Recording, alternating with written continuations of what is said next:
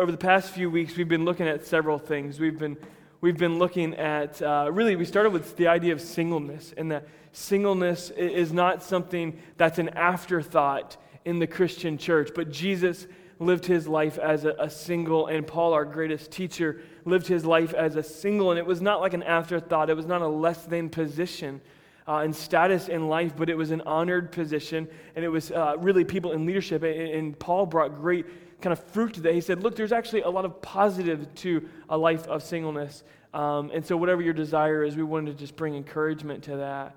We really looked at the foundations of what a godly marriage looks like, and then last week, we got this really beautiful picture from the book of Hosea and this prophetic work that really was a picture of God pursuing us as his church, and this imagery of God as the father or the husband, and us, the church, as his bride, and him pursuing us despite our unfaithfulness. So we'll be diving into Song of Solomon, which if you know anything about Song of Solomon, you can get ready to blush a little bit. It's intense in its intimate language, more intense than what we'd ever believe the Bible to have in it. And so now that I've got you excited about that, you guys look so excited to talk about it, you're like, well, what is he going to say? We'll dive into that in a minute. As I begin to approach this topic of sex and what the scriptures say about that, I really begin to think about all these different relationships I've had in the past with folks in the church, in which I've counseled many people on this topic, to be honest, and I'm not a sex counselor, but it's amazing how how much spiritual warfare is in this idea and in this this part of our life that God's given us in our sexuality. And I mean, I think through people who I've counseled, married couples who haven't touched each other in years. I've counseled single people who everywhere they went in town, they would just slip people their number for an offer for free sex, and dozens of sexual partners. I've counseled people, in and out of, not into porn addiction, but out of porn addiction. I was about to say and that's not something you want to hear a pastor say. But there's such this kind of wide range. I have counseled people the day after they had been raped the night before at a truck stop. I've counseled numerous people. I can't even name how many people that were abused sexually as children. It's a deep, deep topic, and everyone has a different perspective on it. Everybody comes from different places. I've been around people who the word sex was never mentioned in their home ever. There was no conversation of the birds and the bees unless that conversation was about birds and bees. There was no conversation about sex. It just act like everybody just kind of showed up with the stork. Like that was the message of how we get here and arrive. But then I've had other people, even close friends of mine, that in their home, their parents would walk around naked, and the main topic of conversation at the dinner table every night was sex.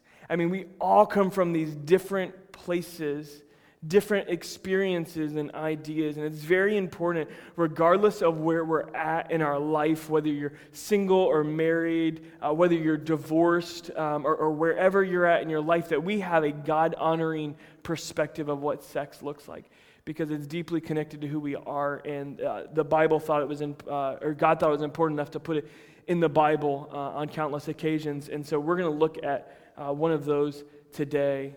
So I'm excited to dive into this. I know some of you are like a little hesitant, like, why are we talking about sex in church? Shouldn't we talk about church and then talk about sex another time? But the truth of the matter is that we live in a society that is talking about sex all the time. You literally can't go anywhere. You can't turn on any TV show. You can't go to any movie. You can't walk through the grocery store without images and a portrayal of what it means to be sexy.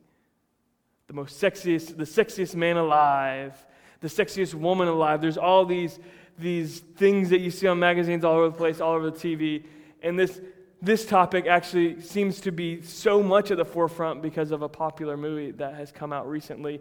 And these are no way, like, I'm not trying to like whatever about that. It just so happens to be in the same time frame in which that movie's come out. But I think we'll find a very different picture of what sex looks like in the scriptures. from what we've learned growing up, from what we've learned by the society that we live in, an incredible amount of distortion when it comes to godly sexuality and what it means in this part of our life. And so we're going to dive into Song of Solomon. We're going to end up bouncing around to some different places, but we're going to really be digging into Song of Solomon. I really want to give you just 5 simple keys today. Simple is a joke when we're talking about sexuality, but 5 keys to really God-honoring sex. And so whether you're single or married in this place, Hebrews 14 says something really powerful, and it says that marriage should be held in high honor among all, not just for married folks, not for just divorced folks, not just for single folks, but all. Marriage should be held in high honor, and the marriage bed should be undefiled. And so there's this powerful picture of and clarity that the scriptures teach us about how we should view marriage and the marriage bed and sex included in that.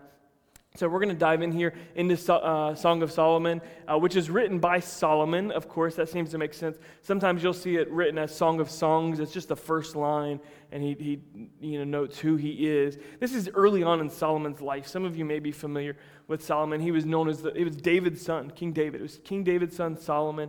And he was known as the wisest man in the world. He became one of the wealthiest and most influential people the world has ever known at this time. And he writes this book very early on in his life because his life takes an interesting turn. He begins in this place of David's son. I mean, that's kind of a big deal. King David's kind of a big deal in the scriptures and in the Jewish heritage. But he's his heir. And so he begins at this very good place of just faithfulness to God and a really pure view. And that's when we get the question, God presents him, Solomon, ask for anything you want and I'll give you whatever you want. And that's early on in Solomon's life where he asks for wisdom. And later on, as things progress in his life, he becomes super influential. He becomes super rich. He ends up having like hundreds of thousands of wives and concubines. And he begins to stray from the faithfulness that he had with the Lord.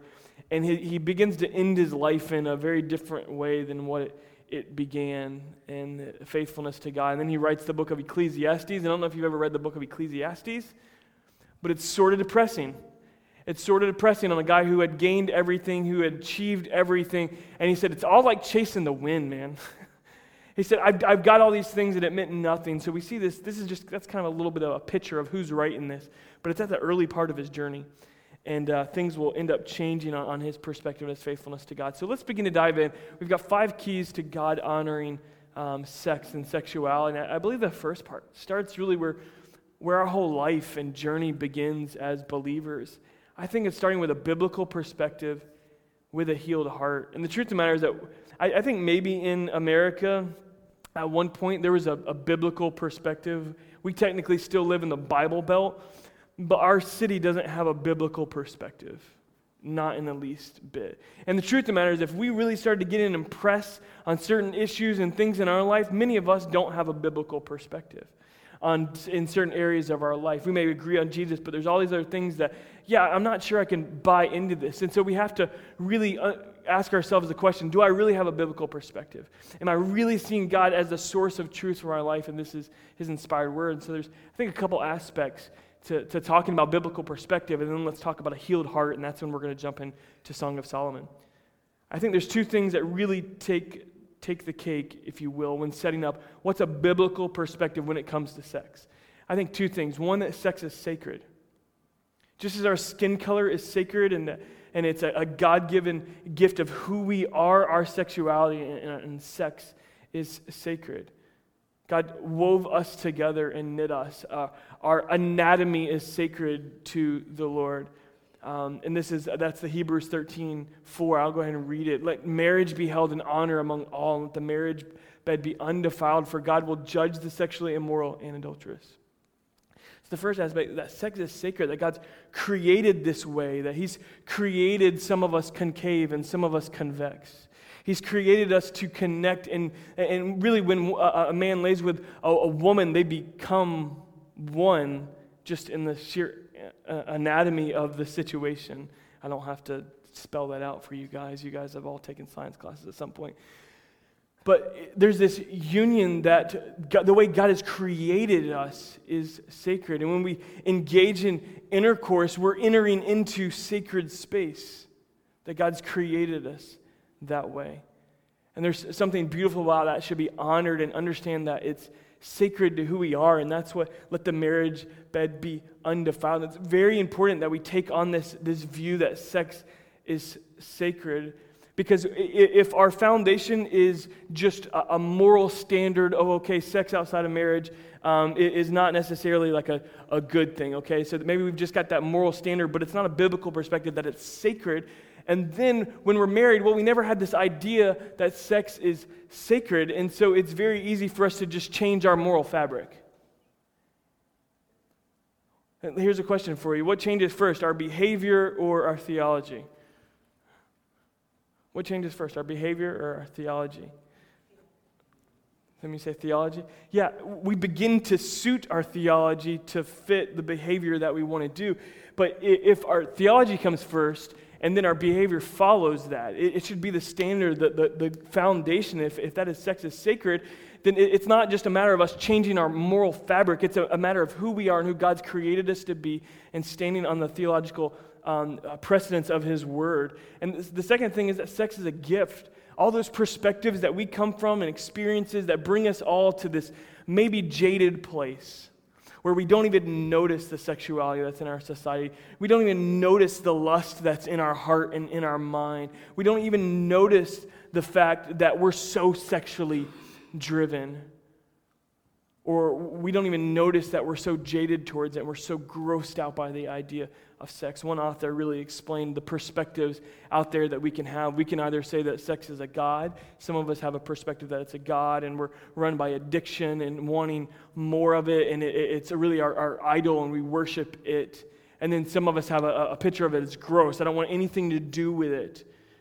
Because of whatever's happened in our life or whatever perspective. But the real, I think, godly perspective is that sex is not a god and it's not gross, but it's a gift from God that has beauty and has purpose and has boundaries. I love what Song of Solomon, it's this poetry. And so just as Hosea was this intense imagery about God pursuing us and really intense language at times, but there was this tender storyline. So in the Song of Solomon, it's really one of the most beautiful poetic works the world's ever known, and it's in the Bible. It's poetry is really what it is. There's parts where it's written as he says this and she says this back to him, and the friends are saying this together, and just watching this relationship, this beautiful marriage relationship between this young man and this young woman, Solomon, at a young age. It's poetry.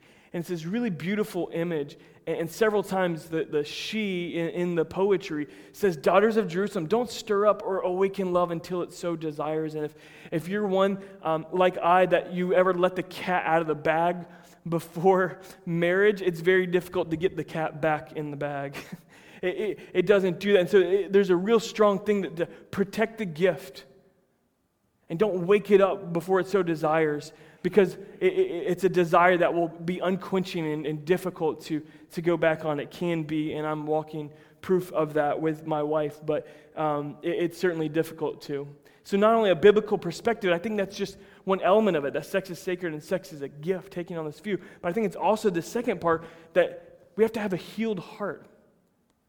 Because when we're broken and we look to the Scriptures, again, we can't see past our brokenness. And the truth of the matter is that there's good broken and there's bad broken. I think we've talked about this in the past. I want to be good broken. I don't want to be bad broken. You know what I mean? There's such a thing as good debt and bad debt.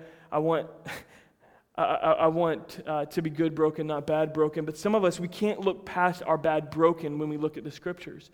And the only thing we see when this comes up is our brokenness, our pain, our shame, or whatever we have. And so this second aspect is a healed heart, which is so important. And look to the Song of Solomon, chapter 1, and we see some really, really beautiful comments that take place at the beginning of that. Do I have that verse up there? I think I do. And this is her talking. This is them first beginning. This is the very beginning of the poetry. She says, dark am I, yet lovely daughters of Jerusalem, dark like the tents of Kedar, like the tent curtains of Solomon. Do not stare at me because I'm darkened by the sun.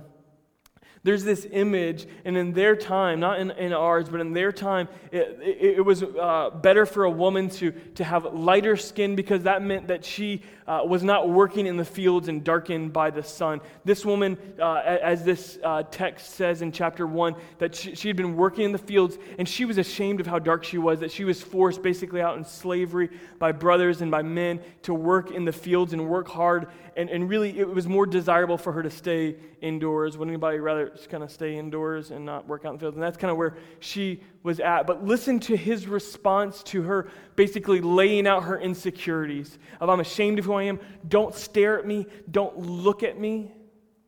He says, I liken you, my darling, to a mare among Pharaoh's chariot horses. Your cheeks are beautiful with earrings, your neck with strings of jewels. We will make you earrings of gold studded with silver. He's like, you look good.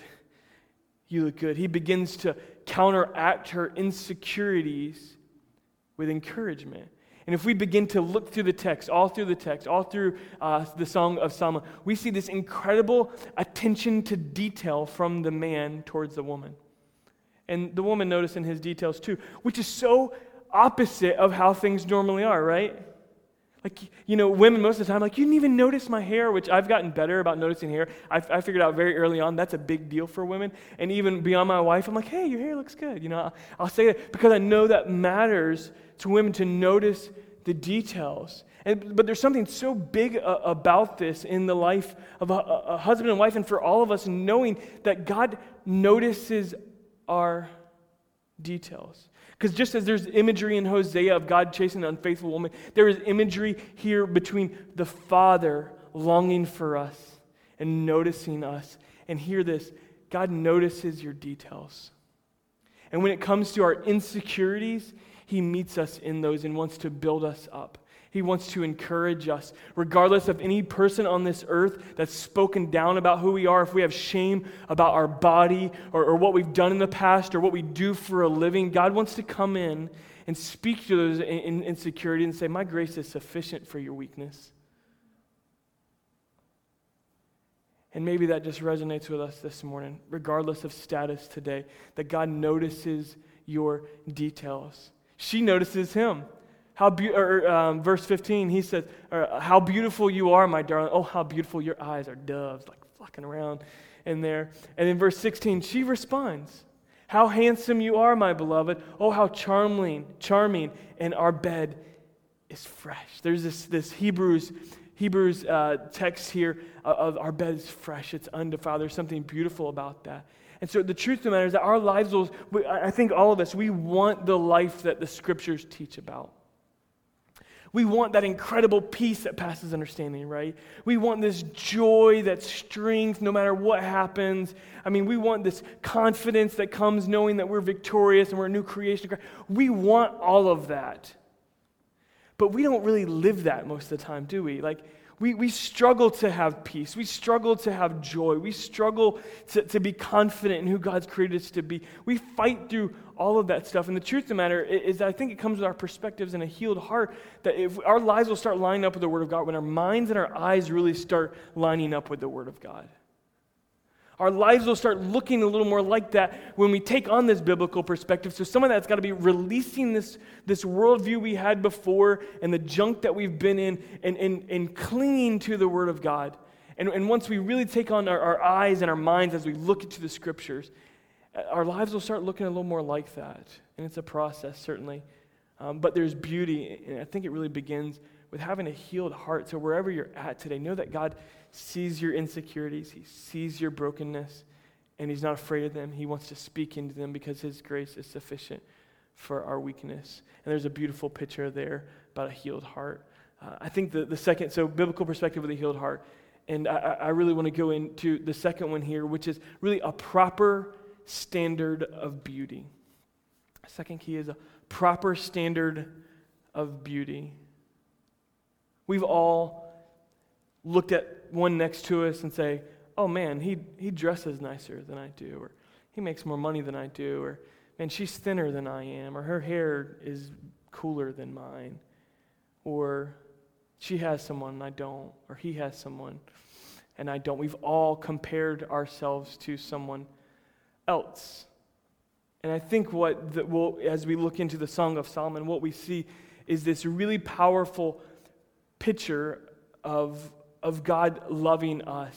And I think in the marriage relationship, it's so important, if we're going to have God-honoring sex, that our spouse, our partner, is our standard of beauty. And if you're single in the house today, your standard of beauty is Jesus. And if you're married in the house today, your standard of beauty is Jesus and then your spouse. It's not a difficult thing for us to grab a hold of. I love what Proverbs 5 says. It's so rich and so poignant to us as those that are married in the house and those that will be one day. Drink water from your own cistern, flowing water from your own well. Should your springs be scattered abroad, streams of water in the streets, let them be for yourself alone, not for strangers with you. Basically saying, don't have sex with prostitutes. Let your fountain be blessed, and rejoice in the wife of your youth, a lovely deer, a graceful doe. Let her breasts fill you at all times with delight. Be intoxicated always in her love. Saying, let her be your standard of beauty, not anybody else's boobs, but her boobs. Not anybody else's figure. Not anybody else's figure, but his figure. Not anybody else's intellect or humor, but his, but her. They become your standard of beauty after Christ. And we don't realize it. We don't realize how much this makes an impact. Whether it's whatever it might be, but in this world we live in, there's so many images of what beauty is. This has come to the forefront in our media all across the nation in recent days, where people are really pushing away from these touched-up images of models. They were really pushing away from the super skinny runway models. They're pushing away from that, saying that's not real life. And the truth of the matter is that we don't realize how much we buy into that and how much it controls and affects how we view our sexuality and the image that God's giving us. And I think the chapter begins to play things out. Chapter 2, verse 2, he says this, like a lily among thorns is my darling among the young women. He's basically saying, baby, you stand out from the rest. Like there's a room full of women, but I notice you. Everybody else like thorns. And some of you in the house today, like if you're married or not, need to begin to kind of process this and really begin to see this fact that everything else is thorns, but it's Christ that we cling to. It's Christ that we cling through. Every other person is nothing to me except for my spouse. They're just thorns. Verse 7 in chapter 4 says this, you're altogether beautiful, my darling. There is no flaw in you. All right, somebody want to call him on this because he's lying, right? Like he's lying because we all have flaws. She had some kind of flaws. She sure thought she had flaws. But he comes and says, there's no flaw in you. Man, wouldn't that be good for us to hear, you know? Wouldn't that be good for us to hear? Just as people, I'm not talking about husband, I'm just talking about as people. It'd be great for somebody to say, like, I know you got all kinds of issues with yourself, and you could name a whole litany of things of what you don't like about yourself, but wouldn't you love for someone, especially God, to come to you and say, look, there's no flaw in you? Wouldn't you love to hear that?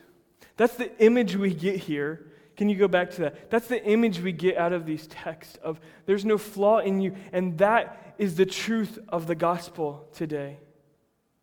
When God looks at us, he doesn't see our mess, though he could. He doesn't see our mess, he sees Jesus. And he's pursuing us, and when we're feeling down about ourselves, he's saying, hey, just come here. My grace is sufficient for your weakness. You may be down on yourself, but I want to build you up and tell you that there's no flaw in you. You're as white as snow because of Jesus. And this is a powerful image here. And there's so much to say, both for just our lives as believers and as well for the marriage relationship. So having a proper standard of beauty away from what every other thing would say except for Jesus and our spouse. And that as our standard of beauty. If you still like blondes but your wife is a brunette, then things need to change. If you still like tall women and your wife's short, then things need to change. Or the same thing about, wives to husbands. So that proper standard of beauty. Let's go to this quote that I love by Richard Needham, which is really, really powerful. He says this: you don't marry one person, you marry three. The person you think they are, the person they are, and the person they're going to become as a result of being married to you. It's a really powerful idea that we can have an impact with a biblical perspective and a healed heart. We can build them up beyond their insecurities.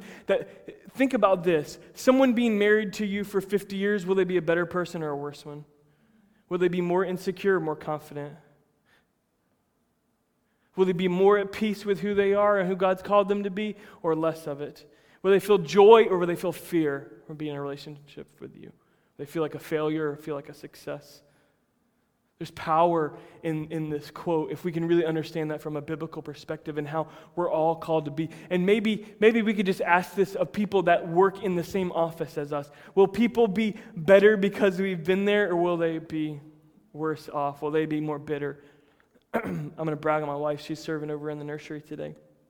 And when we moved to Georgia, we were in Valdosta, Georgia, before we came here to plant Fathom Church, and we had a little bit of family in town. Her grandparents lived there, and her aunt and uncle lived there. Her uncle's now passed away. He passed away years ago. He's an attorney, and her uncle was a really good man, had a really good heart, but he was away from the Lord. He really was. He was far from the Lord and had gone through a lot, and was really just trying to make his life work and not lose his marriage and lose his whole life and sanity at the same time. And we moved into town, and I'm not putting this all on my wife, but I saw the impact she had by working in his office. There was only two people that worked in his office. There was one lady and then Taryn. And I saw the impact that she had in his final years of life, which he died when he was 45 or 46. So he died very early. Massive heart attack. But I saw the impact she had being in the same office of him. So don't discount that fact and just say, I'm talking about marriage. I'm talking about workplace too. Like, you can have a profound impact on somebody's life, and you don't know when that life might be cut short, even at the age of 46 or younger. So it really starts with this proper standard of beauty. Us living that can have a profound impact on one another and encouraging others. So, and the third thing here, if you'll go ahead and throw that up, we'll dive into several texts here, is really a bond with boundaries. So I want to jump outside of Song of Solomon for just a minute. And there's a few verses that pop to mind, because really before we dive into these texts, we've got to understand that with every gift, there's certain kind of boundaries in which God wants to take care of this. I think I referred to this last week or the week before, that you don't put a fence around your dog because you hate your dog. You put a fence around your dog because you love your dog. You put your dog on a leash not because you're a cruel pet owner, but I don't correct my son because I hate him, but because I want him to grow up to be a good man and a reasonable adult that's not a complete moron. Quit embarrassing me, son. And so God puts boundaries on the things that matter in our lives. And we matter. So there's boundaries that come. When we're young, we want to rebel from every boundary that's put on us. But the more we understand the gospel, the boundaries don't come first. There was a relationship before the law came into play. Before the Ten Commandments happened, there was a relationship. He said, I want to be your God. I want you to be my people. And then later on, he's like, hey, here's the deal. You can't have any other gods before me. You can't go around killing each other. He put some standards, some boundaries for this gift of relationship with God. Here's one that Jesus points up for everybody in the room that's ever said, I've never, committed adultery. Like Jesus, like, hey, you think you're doing good. Like, let me up the ante a little bit. But I say to you that everyone who looks at a woman with lustful intent has already committed adultery in her heart. Even looks. Like you raise the ante and like, okay, you thought you were good by just not going screwing around. Like, hey, no, like it starts with your eyes. Infidelity and adultery doesn't begin with some grave act of running around and just giving yourself away. It usually starts with really small things, like just a little bit longer of a hug, or just an innocent text that kind of kept going. Things begin and they don't end, and so Jesus is upping the ante, and it's not to move to a place of legalism, because this is what we can tend to do. We can get so scared that we're going to sin that we back ourselves into the closet where we don't understand freedom, and we don't want to move to that place. But what Jesus is saying is like you need to control your eyes, because it's really access to your mind and your heart. And so if we're allowing things to come in our eyes, then those things, I was just talking with Marcus and Shabreen before service, and we were discussing some really dark movies that we had seen and how much those affect us. Like it's so intense. And I was talking about when we went to Africa and you get to watch movies and stuff. I watched a couple movies and I'm like, oh my gosh, these are so intense. I just need to watch something super happy and super light because these were way too intense for me. But our eyes give access to our mind, our hearts, and we've got to be careful about that. That's what Jesus says. In fact, in Corinthians 6, Paul gives us some even more good things. Like Jesus is saying, be careful what you watch for, what you're watching, how you're looking at things. Paul says, flee from sexual immorality. He's saying, run. He's saying, run from it. And one of my mentors who struggled with porn addiction in church ministry for most of his adult life. I mean, he was in his 60s and would constantly talk, and maybe he was even in his 70s. No, I think he died when he was mid-60s. But he would just always say, he would talk about this addiction that he battled most of his life, and he said, you can't let your feet take you anywhere that you can't handle. And that was always this idea is not only do our minds or our eyes have to come in with our boundaries, but also our feet. We don't put ourselves in positions that we know we're not strong enough to handle, regardless of what we're dealing with. Every other sin a person commits is outside the body, but the sexually immoral person commits sins against his own body. What in other parts of the Scripture talks about the body being the temple of the Holy Spirit, basically that this is sacred space. And then when we commit this body in or outside the body, but this is actually something against our own body. Chapter 7 puts another boundary here for us, and it's not the way we would think it would be. All these other, watch your eyes, watch your feet, make sure you run from it. Look at what 1 Corinthians 7 says. Don't deprive each other, except perhaps by mutual consent for a time. Talking about sex, so that you can devote yourselves to prayer, then come together again so that Satan will not tempt you because you're lacking control. He puts another boundary on it. Don't refuse each other sex. Like, some of you guys, that should be like an amen in a marriage. Like, that sounds great. Like, yeah, she can't tell me no anymore. He can't tell me no anymore. And the reality of the situation, that this is here for our good because we won't be tempted. And he says that it actually is good to kind of set aside that because we can be kind of solely kind of focused on that, but to set aside for certain times for prayer, but to not push away sex because of lack of, or because of whatever, lack of desire, or we're stressed, or whatever it might be, to not push those things away. But sometimes that's so easy in a marriage, in different seasons of a marriage where one person's overly stressed or more insecure at a certain time. It's easy to begin to push those things away. And for those of you that are single, that have never been in this type of relationship, then just kind of count this as wisdom for in the future. Those things happen, those seasons come where one partner or the other doesn't feel as much, but it's saying don't deprive. Continue in that act because it's filling both pleasure and purpose in our lives. And it's a part of the boundaries. That this is a bond with boundaries is really what God-honoring sex is about. I love where the Song of Solomon begins to go in some of these texts, particularly this next one that we're going to look at, when it talks about desire upon desire. Desire upon desire. One of my favorite texts in Scripture is that we love because He first loved us. And that's what we see. We see this image in here of one who wanted the gal wanted to maybe push him away because of insecurities or whatever. But desire on desire shows up several times throughout the text. I think you guys have all three of those up there that I wanted to point out, and they're quite powerful in our life on how God desires us. In the second chapter, in fact, I'm gonna pull that up real quick and read it. I don't think I gave it to you guys, but I want to read it because I think it's powerful. Verses 8 through 14. Listen, my lover. Look, here he comes. Leaping across the mountains, bounding over the hills. My lover is like a gazelle or a young stag. Look, there he stands behind our wall, gazing through the windows, peering through the lattice. My lover spoke and said to me, arise, my darling, my beautiful one. Come away with me. See, the winter has passed. The rains are over and gone. Flowers appear on the earth. The season of singing has come. The cooling of doves is heard in our land. The fig trees forms in its early fruit. The blossoming vines spread their fragrance. Arise, come, my darling, my beautiful one. Come with me. That kind of gives you this picture of this beautiful poetic language here in the Song of Solomon. Just absolutely beautiful. Like the imagery, like you begin to picture like some kind of Shakespeare-esque like prairie and field of all the fruits like beginning to blossom and like something special, like they just want to run away in the fields together.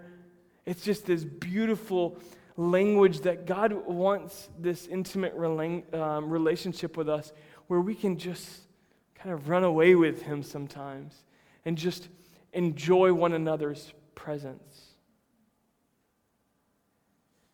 And I think that's really what it begins to say, is that there is this desire that God has for you. All of you. Not just each one of you, but all of each one of us. He has this desire for us, this desire to commune and to be with us. Does God need us? Probably not. But does He want us? Scriptures say that He is a jealous God. He wants us. There's that Nick Jonas song. I'm sure you guys don't know it, but I actually really like it. But talking about being jealous, that I'm jealous over you. Don't get mad at me because I'm jealous over you. There's this desire that God has for us and we should have to our spouse that is so strong that we just want to be with them. Chapter 4 says, it gets intense, y'all. I'm telling you, chapter 4, she's like, do I have to put my robe back on? She's like, do I really? My heart is pounding for you. I want you. I take off my robe. I don't want to put it back on. Like that is desire upon desire. Chapter 7 says, I belong to my beloved, and his desire is for me. The truth of the matter is that no marriage is perfect, and no people are perfect. That we make mistakes. We look at other people and they become our standard when the person God's given us, and He's given us Christ as our standard of beauty. And we have these mistakes, but it's powerful to understand that, go back to that last one, that we belong to Him. We belong to Him and His desire is for us. Doesn't need you. Need is a powerful thing in a marriage, in a relationship, in our lives. Some of us, our needs are to be affirmed. It's one of my needs, to be affirmed, to be built up. A lot of times we think of that more for the females, but it's really for a lot of males too. Some of us, it's physical touch, like we just receive love through someone just hugging us, or maybe through sex. Some of us through gifts, like we love good gifts. We receive gifts through these things. We all have these needs, and they need to be filled, and we talked about that a little bit with God wanting to fill those. But to know that we are His, that He doesn't need us, but He wants us, and He desires us. I challenge you to think about that every day you wake up this morning. Or this morning. How many times can you wake up in a day? Think about that through this week when you wake up, that He desires me. I dare you to put that somewhere. He desires me. Maybe just put chapter 7, verse 10. I belong to my beloved, and His desire is for me. That God longs to be present with us. He longs to be with us in our daily life, in our routine, whatever we're going through. He wants us. He wants to run away with us. I love what this quote says here about a successful marriage. It's really requires falling in love many times, always with the same person. About falling in love all over again. Not that we've ever fallen out of love, but that song you guys just sang, the more I see you, the more I want you, the more we love you. The more we see you, the more we love you. We just grow in that, and we fall in love all over again. The same thing is true with our relationship with God. Let's look at this last point here. And I think it's a powerful one that we find in chapter 8, which is the last chapter of Song of Solomon. For we've got a biblical perspective with a healed heart, and we really get a picture of what the proper standard of beauty looks like, and the bond and the boundaries that come with that, and the desire. We understand this, that leaning on the beloved is a big part of it here, and that regardless of what season we're in, single or married or whatever your life looks like right now, that we're to lean on the beloved. And that's the picture we get here, verses 3 through 5 in chapter 8. His left arm is under my head, and his right arm embraces me. She says it again, daughters of Jerusalem, I charge you, don't arouse or awaken love until it so desires. And the women from around them, the friends, ask this question, who is this coming up from the wilderness, leaning on her beloved? Who is this that comes up from the wilderness, leaning on her beloved? These are the friends' response in this poetry. That other people have taken notice of this relationship. One in which she pushed him away. One in which she was insecure about who she was, but he pursued her and said his desire is for her. His left arm, you just get this intimate picture of being embraced.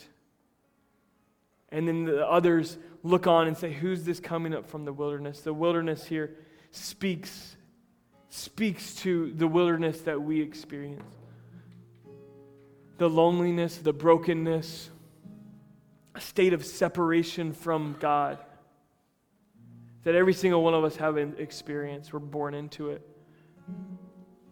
The isolation that we feel sometimes in a marriage, sometimes as a single. So what the wilderness can really represent here. Who is this coming up from the wilderness, leaning on her beloved? The beloved is a picture of Christ. And that our lives should be solely and fully leaning on Him. I read it this morning. Christ, the stone the builders rejected, has become the cornerstone. It's the foundation on which our lives are built.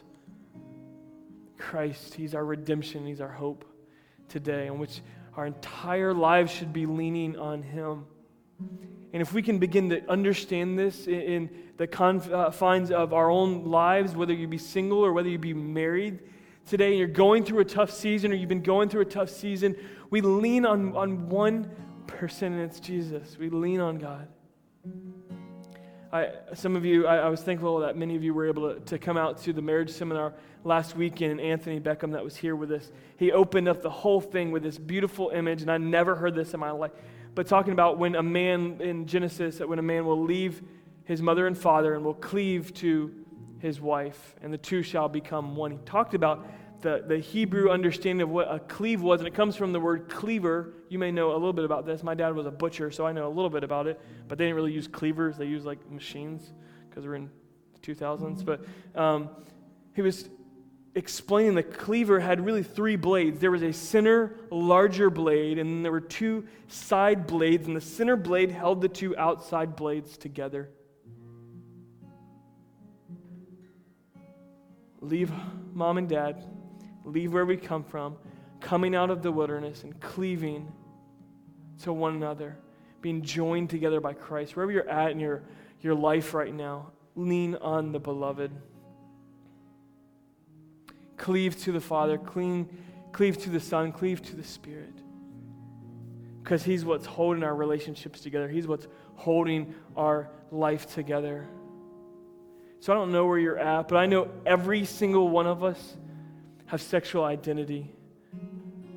And every single one of us have certain images about our body and what our lives should have looked like and what they have looked like. But going back to that Richard Needham quote, when we marry three people: the person that we think we marry, person we actually marry, person that we'll become by being married. And I think about that with my own life. And just looking at my relationship with Jesus, I thought He was one thing when I signed on. I heard one guy joke about it, and he said, man, if I knew what I was signing up for, I don't know if I would have signed up for it. If I really knew at the beginning what Jesus would be asking of me, I don't know that I could say yes. He was joking. But then the more I fell in love and the more I understood who He really is, the more I've been transformed.